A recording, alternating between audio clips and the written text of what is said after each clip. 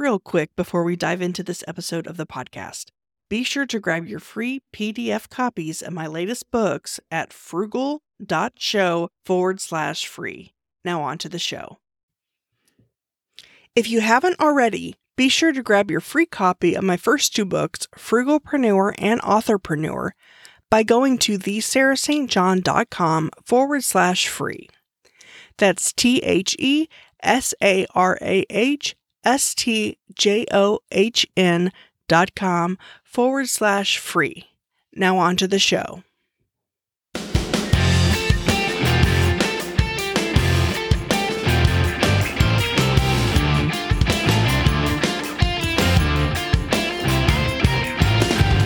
Welcome to the Frugalpreneur podcast. I am your host, Sarah St. John, and my guest today is the founder of Podfest and VidFest and the author of Start Ugly. Welcome, Chris Krimitsos.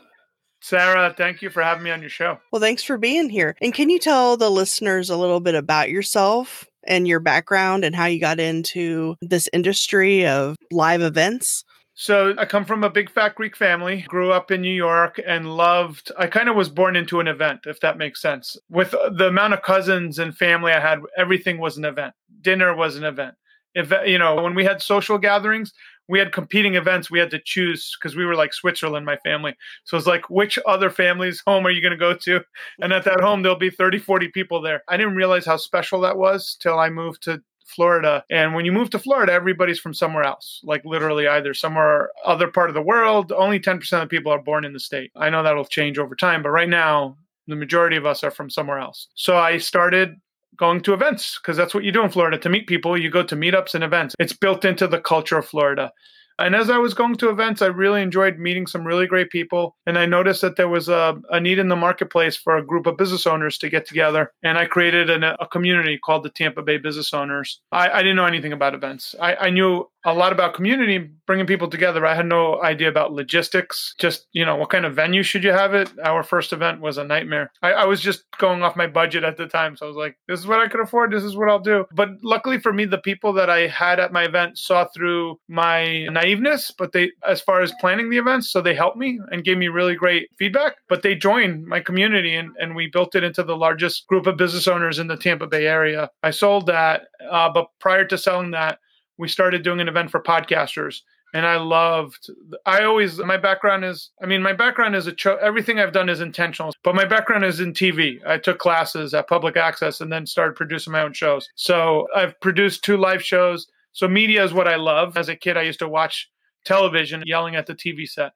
So there's a skill I had for whatever reason to do a better job programming content. All that comes together in live events because you have to program content. You have to bring people together like a family, which I love. And then you just have all the logistical stuff that help you create it. And Podfest was born out of me doing this once a year event, having fun. My wife got into podcasting because I told her about it in 2013 when I put on one of my meetups. And since then, Podfest has quickly become one of the largest conferences in the world for what it is. And then we launched VidFest. Right now, we're birthing events. So we call them microcons. So we've birthed Military Creator Con, Audio Drama Con.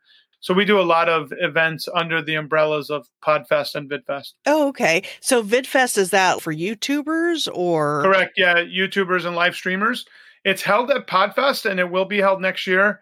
Next year, we're going to split it off into its own event, but because of what's going on with the pandemic and everything, we're just going to hold, which is a great value for the podcasters because you have a full YouTube conference going on at the same time. There's a full podcast conference and you could go to whatever tracks you want. But the cool part is the influencers on the YouTube side are at our conference as well as the podcasters. So it's a very rare thing to have both of those groups in one place. Oh, wow. That's really cool. So if you have a ticket to one, you can go to both? Usually the VIP pass gives you dual access to both. So if it's a VIP Podfest ticket, you get to go to both. And that's what a lot of people do that want to interchange. So VidFest usually starts a day before Podfest. So you come in early, and then the next day, basically, VidFest is like a track within Podfest. And then you also have the Podfest Global Summit coming up August 10th through the 15th, and that's your attempt to set the Guinness World Record for largest virtual podcasting conference. That's correct. Yeah. And it's going well. Right now, our crowdfunding did a short 2-week window and really was more for PR to get people excited and get it behind. So we held a meeting with the pillars of our community, about 80 members, 2 weeks ago on a Friday. We hit 100% in 40 minutes within that call. They got on, and then earlier today, we passed through 300%. Looks like we're going to hit 400%. So our stretch goal was like, hey, let's see if we could hit 200. Then we had 300 already. I think we have a good shot at 400%. So is this an idea you've had for a while, or was it because of the pandemic that you decided to do a virtual summit? My schedule got shifted. The kids, no one could watch the kids. So having 2 young ones, there was a lot of times when I was like kind of floundering, like, what do I do next? So I did a test virtual event, a 1 week lead time, and we promoted maybe 3 days before it went on. We had over 874 people on that thing. So we realized that our community is stronger than anything I've ever seen. I mean, internally, this is a very strong community. So I was remarking to a friend of mine, a good friend of mine, and this is really good to have positive friends. I was like, yeah, I can't believe we did this in 3 days' time. And he's like, why don't you set the Guinness World Record? I'm like, oh, that's so funny. That's so crazy. He goes, you always talk about it, and you're Mr. Positive. Why don't you do it? And I was like, how do I do that? I go, just cold call them. And I did. And I got their attention and they want to work with us. So now that, and the other thing is I watched this movie for kids. It's called Sing. And there's a promoter in it named Mr. Moon. And Mr. Moon's theater collapses and he has to build everything out of nothing. He creates an open air theater.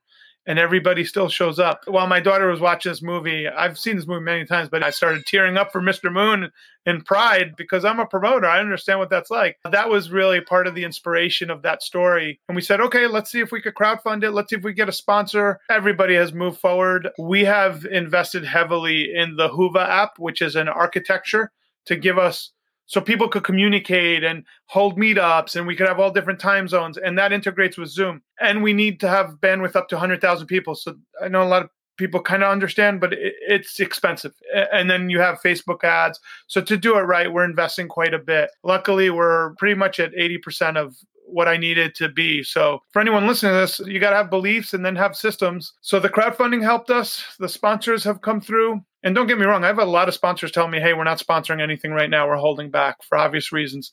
So it just, all you need is a few. And now we're on our way to, I think, setting the Guinness Book World Record. So we're really excited about that. Oh, wow. So what is the Guinness World Record? Like, what do you have to get to?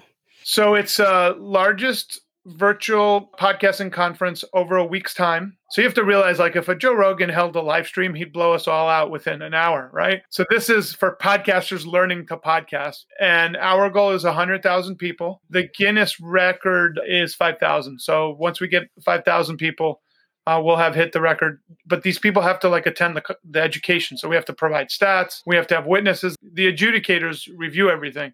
So there's a whole process to it. You mentioned that Sing movie. I love that movie. I have it. It's a good one. So can you tell us, before we started recording, we were talking a little bit about what it's like to be a promoter and to put on these events and just the different struggles and financial issues that come up and whatnot. Can you kind of go into how that all works? I might be speaking out of turn, but I remember Gary Vaynerchuk tried to do some events and he hasn't done a bunch since. They're a pain in the butt. And the challenge with events, you really have to love it. I actually love the challenge. But if you're doing it for, I want everybody to see how great I am, it's not going to work out. It's really about your community, what you're there to service. So I'm a community builder promoter, which is a very difficult thing to be because it takes a while to build community and you don't really make a lot of money until you have to have a very long-term view. I have a young man that's helping me right now and facilitate the online. And he's like, I can't believe how dedicated your community is. Early on, I decided that we were not going to skew our values to big name speakers. So we featured,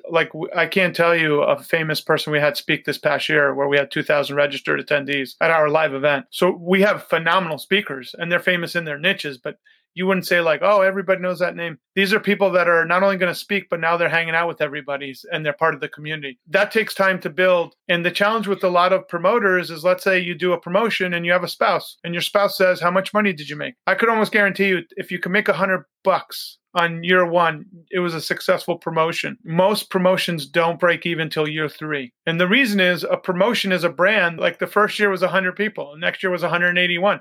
It takes time for people to hear about your brand and then get activated to want to come out to your brand. So one of the hardest things a promoter goes through is explaining to their spouse. Usually it's like, hey, we lost $5,000. Technically, you invested $5,000 to make a successful promotion. So you have to have the support of your significant other. If you're single, even better, you have to have your own mental capacity to support yourself when you're not making the money. And then you have to have a long-term view. If you could break even in your first year, you're actually doing really well. But now you got to work another year to get to year 2, if it's a yearly promotion, and maybe you'll make a couple thousand. You're also trying to win the trust and relationships of sponsors. Sponsors aren't going to just give you money overnight. Some will, but most won't. For the last 5 years, I have gotten up to Audio Technica, which I use their microphones. The first year, the guy didn't even give me his business card. I went to a trade show, I saw him. And he was very kind. He was like, hey, I'm not going to give you a business card because I'm not going to do business with you. Right now, we're not looking into your field or whatever. Great. I said, okay, so I'll make sure you remember me because next time I see you at a trade show, I'm going to come up to you again. Second time I see him, 6 months later, hey, my name is Chris Krimitsos. You remember me? I do Podfest, blah, blah. Well, when you're ready to get in front of thousands of podcasters that use your mics and love your mic, I'm your guy. He gives me his business card. Third year, I see him again, same thing. I still haven't landed him, but I know the guy knows who I am. I go up to him every time. And when the time comes, one day they'll sponsor the event. But you have to have that kind of long-term view. And I do that with hundreds of sponsors when I go meet them at different trade shows. That's part of the process. So to talk about the financial, there's 3 legs of a successful promotion. You have your ticket buyers, you have your sponsors, and then you have your back-end sales. If you, the promoter, have some kind of back-end product. For anyone listening, let's say a mastermind. Those are your 3 legs. If you could sell all 3 of those legs, you're going to do very well. If you can't sell one of those 3 legs, in other words, you don't convert, you're still alive if you have 2 of those legs. And if you only have one of those legs going, you're in trouble, unless you're really good at that leg. But you got to try and get all 3 going. If you could have all 3 going at the same time, you could do very well. Wow. So say someone's wanting to start a small local event. How do you recommend getting sponsors? Just reaching out to the ones that you think would be applicable to the people that are attending it and to the subject matter? Yeah, the speech I came up with. So I'm a big proponent of starting ugly. So this one trade show that I went to, I went up to the first person and I literally fumbled my words. I don't know what the heck I was saying. And they didn't even give me the time of day. The second booth I went to, I said, hey, my name is Chris Krimitsos. I represent thousands of podcasters. Who in your company is looking to get in front of thousands of podcasters? I need to talk to that person. Oh, sir. Yes, sir. Right away. They take me to the person in charge of marketing. Hey, who are you? Hey, my name is Chris Krimitsos. I represent thousands of podcasters. We're looking for brands to put in front of them. What are you guys doing? Are you the right person to talk to? Oh, yeah, actually, we're trying to get into the podcast market. Great. Let me show you and I have my program guide. And in that, it has hundreds of faces that are like, oh, we want to be in front of this audience, blah, blah, blah. So you just have to go up to people and adjust your pitch. So you could say, hey, my name is blah, blah, blah. I live in Dallas, Texas. We represent 500 local entrepreneurs looking to do business with your brand. Who in your company is in charge of getting eyeballs in front? And they're like, oh, yeah, that's our local division. You got to pitch what's in it for them, not what's in it for you. And if you focus on that, you'll get some money. And many times, if you're a first-year promoter, my recommendation is to barter as much as you can. What does that mean? I don't know. Bigger promotions, our sponsor decks are very high now, but in the early days, maybe my top sponsor was 5,000 or 10,000. And let's say the sponsor says, let's say you're in Texas and Southwest is like, hey, we do have some local budget for this. They'll say, we don't really know if we're going to be successful. So I'll tell you what, why don't we do some kind of trade? The person say, great, I'll give you $2,500 cash towards your $5,000. The other $2,500, we'll put it up on our social media. Now you're getting promoted by Southwest. You can point that Southwest is your sponsor promoting. And if they have a good time, guess what? Next year, they're going to go for $10,000, give you more money. So you just got to, establishing the relationship is more important than money in year one. I wish I would have known that, honestly. I didn't know that. I was just like, if you don't have the money, we couldn't do a business. It took me years to figure that out. Establishing the relationship is more valuable than the money. So how do you determine how much a sponsorship should be? Is it kind of like a negotiation per company, or do you have a set amount and then? It all depends on how new the promotion is. If you're a smaller, brand new promoter and you're not if you can get 100 people in a room, which is a lot for a first timer, that's a decent number. And I wouldn't go, depending on the topic, obviously, but maybe 10,000 would be your signature, your second, let's use what everybody knows. Platinum, gold, silver. Let's say platinum's 10, gold is 5, silver's 2,500. And then you might have like, hey, we just want to support you for 250 or 500. And a lot of people, instead of telling you no, they'll give you the 250, 500. So that's good money too. Putting the logo on your website. You just got to go after it. As you grow, and people want those booths, those trade show booths, those go for thousands, because then they want that audience if you have the audience that they want. So then what's the difference between a sponsorship and a booth? There's two different values. So some companies want to have their representatives at a booth interacting with your people. So that's an exhibit booth. Other companies could care less. They're bigger. They just want their brand associated, maybe someone up on your mic for a minute, and then they go back home. Like they drive out and they go back home. So those are two different values. I have had sponsors give me tons of money and say, I don't want a booth. And you're like, okay, like, fine. Just understand it's a different value for different sponsors. You will have some sponsors, 10%. If you go up to a lot of people, you're going to get one that's just going to buy list price what's on the deck. Others will negotiate. So you just take it as it comes in. As you get bigger, you have more leverage, but in the beginning, you don't. So you want to establish the relationships. Okay, so you have sponsorships, exhibitors, ticket sales, and then as far as speakers, do you have to pay them or do they pay you? We don't go down that rabbit hole, if that makes sense. So we started that from the beginning. It wasn't the kind of event we wanted it to be. So if someone buys a ticket and then they apply, we'll refund their ticket. We have depending on what kind of speaker, we have a whole different thing for the physical event. So we try not to go there. Now, I'm not saying there aren't speakers from time to time. If on the big stage, you'll work out travel and stuff, you'll figure something out. But by and large, we don't get into that for a couple of reasons. In the early days, we would not be able to survive. We would consistently lose money if we did that. So we wanted to just focus on the community and build that long term. So our growth was much slower than if I did get some big names, if that makes sense. However, now our growth is faster. So in the short term, it's slower. In the long term, we're about to become the largest in the world, and we're doubling year over year. In other words, we retain our members. Very few conferences retain, and then they bring people back. So the word of mouth for us is instrumental in the future growth of the conference. And can you kind of go over some of the challenges that you have encountered? Like you had mentioned before we started recording about how at the last minute a venue might give you a huge bill just to turn on the electricity. Yeah, that was a friend of mine that happened to. They were able to get it down, but they still had to pay a little bit of money. It's almost, the word that comes to mind when I think about it is extortion. But that's a strong word. But I've been sued by hotels. It's a very litigious thing if you don't follow. What people don't realize is, let's say I have an event. For me to get my ballroom space, because I'm a bigger event, and I'll go into how you could usurp that if you're starting out. I'll give you the fast and cheap way to get past all this.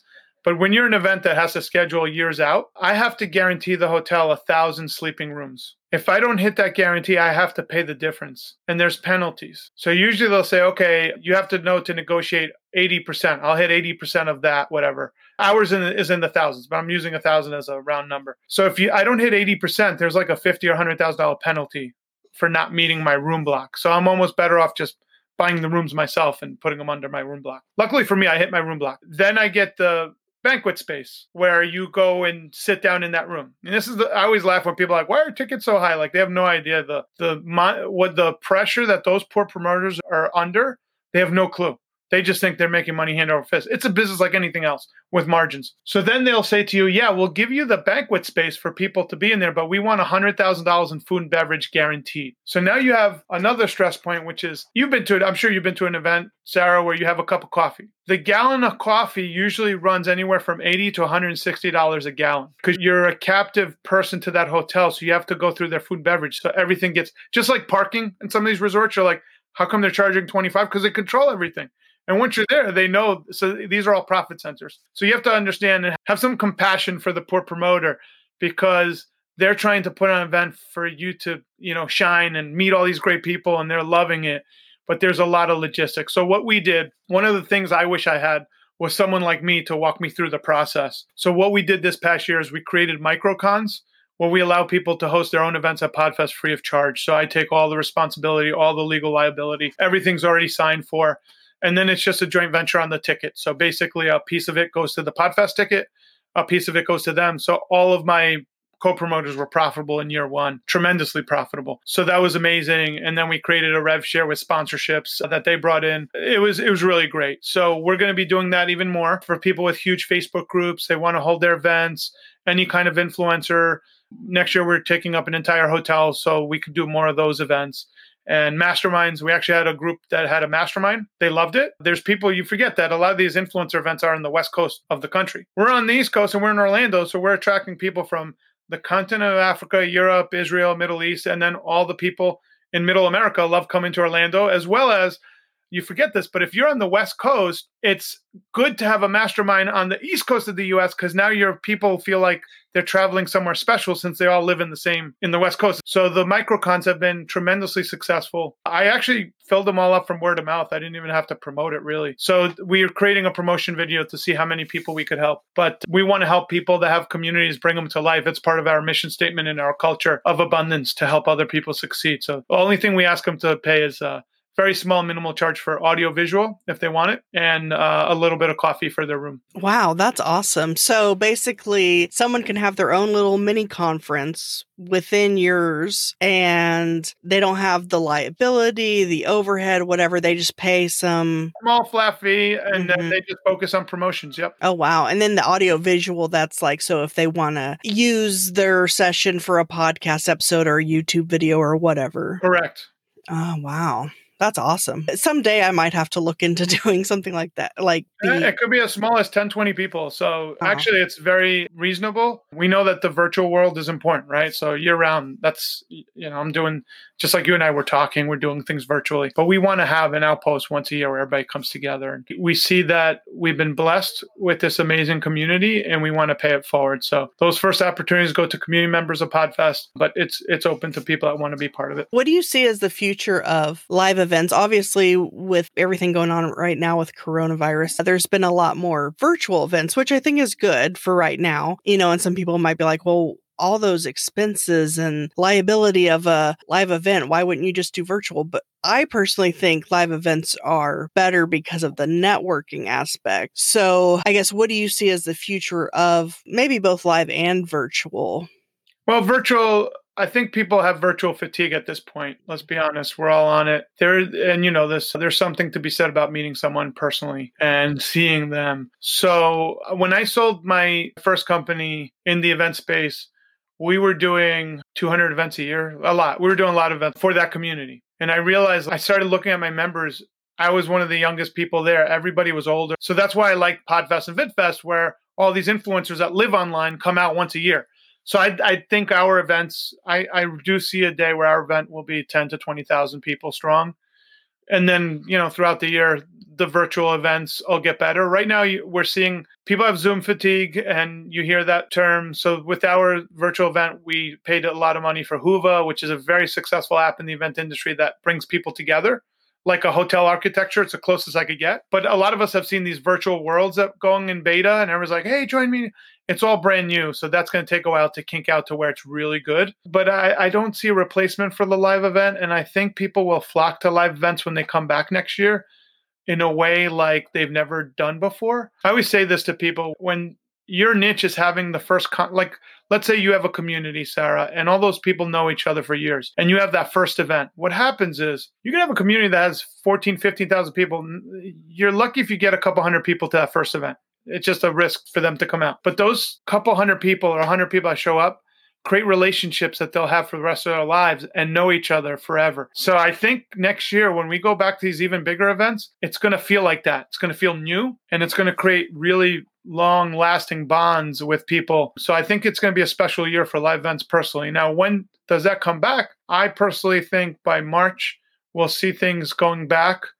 People have to recover financially. By April, May, you'll see everything coming back. And then June, I think we're back to businesses, slowly but surely it'll be business as usual as far as the virus. Because I believe vaccines will be out there. And even if the vaccine's not totally disappeared, there'll be new protocols for everything. I don't see people stop living their lives, if that makes sense. Yeah, I really hope so, because I miss seeing people and, meeting people and connecting and exchanging business cards or what have you. But yeah, so I'm planning on going to PodFest next year. When do you think you'll make like speaker announcements and whatnot for that? So right now we're working on the Global Summit this summer, so that'll keep us busy, which is good. I always tell people you have to have a future that's worth living into. So that's my future living into right now. And then after that, I'll probably take September to reset everything.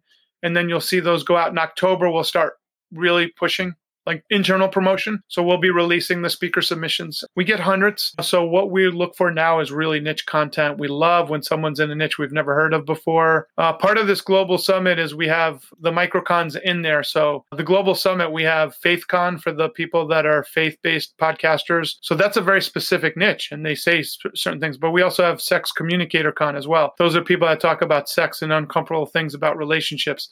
So that's another niche, something you don't think about, but those podcasters never get shared. Who's going to share and say, hey, this episode really helped me deal with infidelity in a relationship or whatever? So no one says, no one shares. So that's like, how do they get around it? So that's an interesting subtopic. And then we have the Black Pod Collective putting on Black Pod Fest and we have people in Africa, like literally Nigeria, Egypt, part of it. We have Cinema Voz, which is a international voiceover conference. They'll have people in South America, Latin America, dual language, Latinx. So there's a lot of amazing things going on during this summit. We have a Tech Tuesdays. We have Startup Mondays. And then we have microcons, Audio Drama Con. Those are for the fiction podcasters. And then Friday is our masterclass day. So everything's free up till Premium Friday. And that's the day where we really do deep dives on audience building, monetization. I'm an expert at paid traffic. Like I've grown through paid traffic and it's not that expensive. And a lot of people don't realize you could really 2x your podcast with a small budget on paid traffic. Yeah, those microcons, those are really interesting. I'll have to check some of those out. I'm signed up for the Global Summit. So yeah, you'll appreciate it because we're going to announce more and more starting not this week coming, but event you'll see it. But the influencers you'll meet, you just like same here for me. A lot of these people can't fly out. And who knows when quarantine's lifted, if other countries, who's allowed to come in and out, right? So we'll be able to meet all these characters from all over the world. So it's really exciting. And can you tell us a little bit about your book, Start Ugly, and why you decided to write that book and what it's about? So Start Ugly is a parable. It's basically an allegory about a successful business owner that gets started, but then they lose their way and forget how they once started was ugly, and they get stuck in perfection and they plateau. And from plateau, they start losing everything. So I wrote it because I see it every day of the week and I see it in myself. Microcons came out of that book.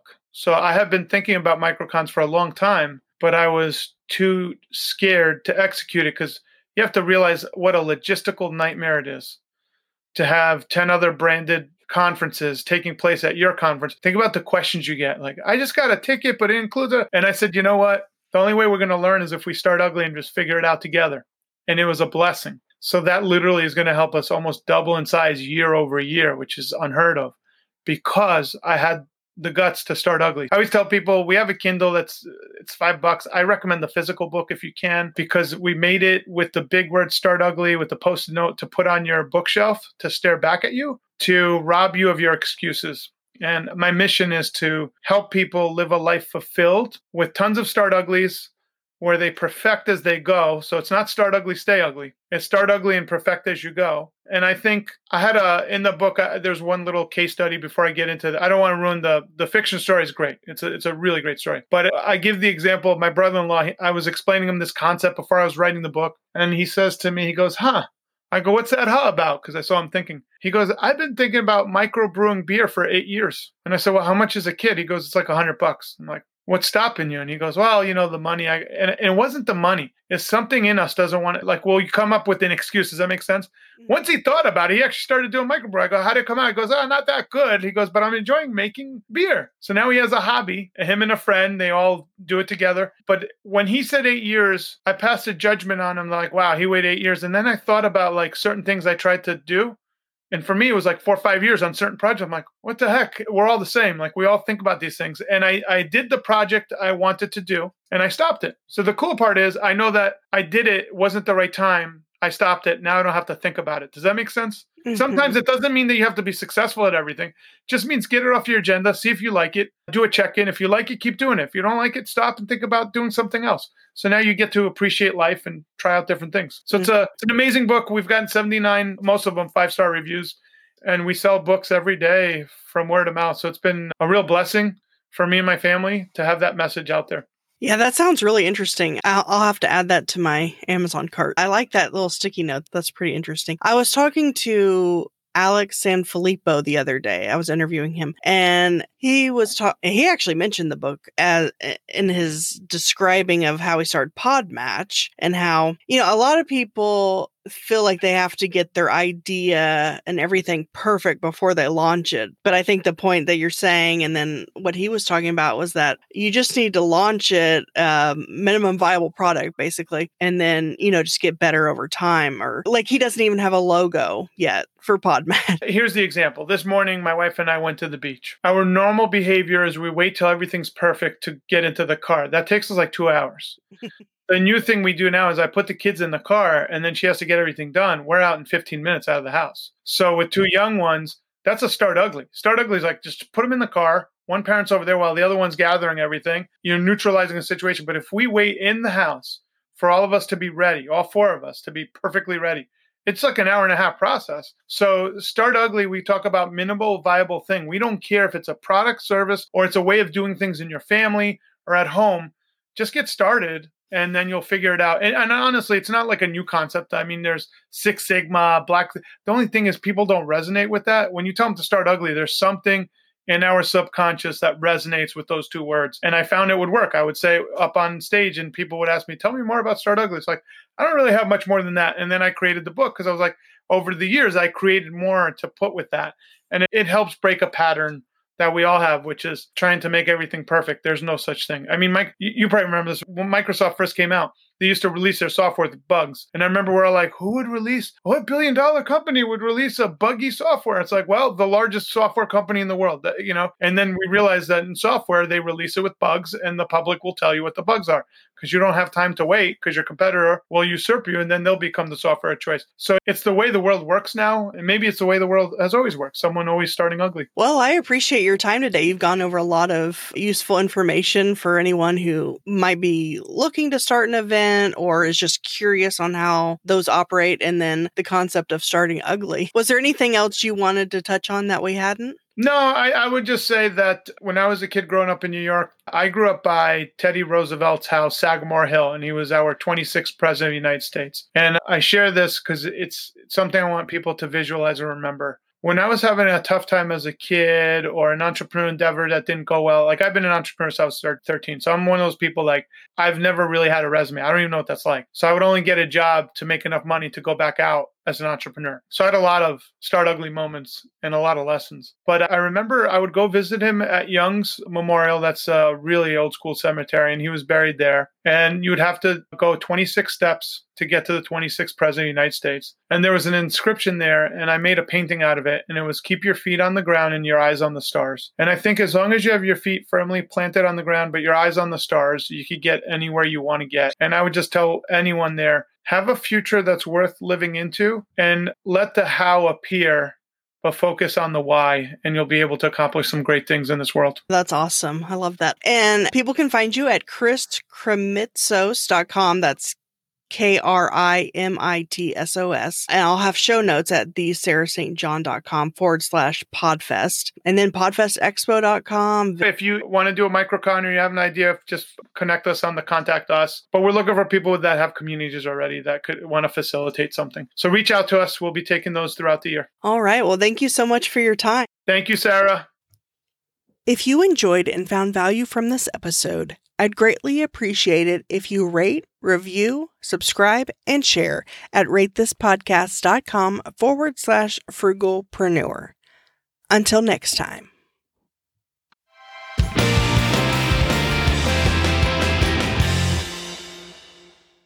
Are you a frugalpreneur looking to connect with like-minded individuals? Join our community on Slack. Connect with fellow listeners, share your thoughts on episodes, engage in meaningful discussions, including money-saving tips and entrepreneurial insights, and help shape the future of the Frugalpreneur podcast. Plus, you can submit your questions in written or audio form to be featured on the show. Let's build a supportive space together. Join us now at frugal.show/Slack. See you on the inside.